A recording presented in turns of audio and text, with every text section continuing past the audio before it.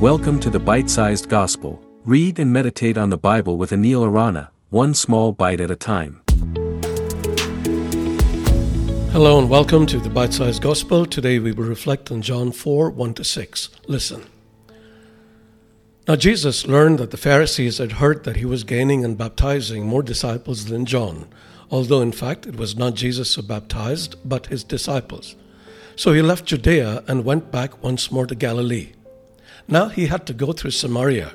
So he came to a town in Samaria called Sychar, near the plot of ground Jacob had given to his son Joseph.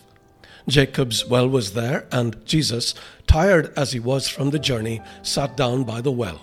It was about noon.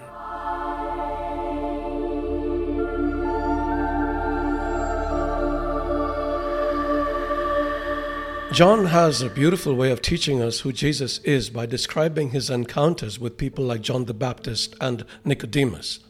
In this chapter, Jesus meets a Samaritan woman by a well, and as it is a story packed with lessons, we will study it a few verses at a time, although I suggest you read the entire story from verses 1 to 42 to have the full context.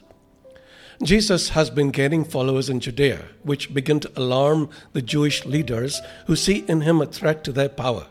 As things become increasingly dangerous for Jesus, he decides to return to his native Galilee because his time for a confrontation with them has not yet come.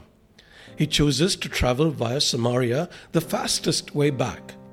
Most people took this route, one of three available, except for the strictest Jews who wanted to avoid ceremonial uncleanness by contact with Samaritans. We will discover the reasons for this soon. Scripture says Jesus had to take this route, suggesting there was a divine reason for it. He came to Jacob's well in a town called Sychar. Jacob's well still exists there. Though the Bible doesn't tell of its construction, it was doubtless dug on the land Jacob purchased from the ruler of that area. John then speaks about how Jesus was tired from his journey, so he sat down by the well. John tries to show Jesus' weariness and vulnerability. This glimpse into his human experience reminds us that Jesus, in his earthly ministry, experienced physical fatigue just like any human being. He also experienced other emotions. In John 11:35, Jesus weeps at the death of his friend Lazarus, displaying his deep sorrow.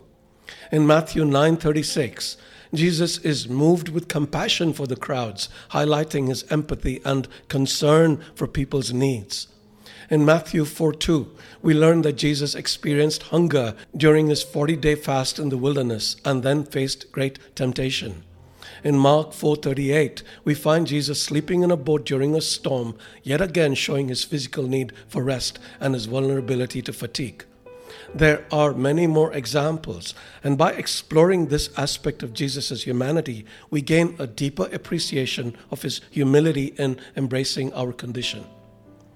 While we acknowledge Jesus' humanity, we must remember that he is not only a human being, but also the Son of God, the divine Word made flesh. He is fully God and fully human, without any division or contradiction. Theologians call this union a hypostatic union of two natures in one person. To avoid heresy, church leaders gathered in the Council of Chalcedon in 451 AD, where they laid out the teaching of Scripture about the dual nature of Christ. It is one of the mysteries of the Incarnation, so don't beat yourself up too much if you cannot understand it perfectly. We will gain some understanding through this study, however. This passage ends with the words, "It was about noon." We will discover the significance of this fact in the following reflection. God bless you. Thank you for listening to the Bite-Sized Gospel. If you enjoyed this episode, please share it with your friends. For other great content, including live sessions, visit www.anilarana.com.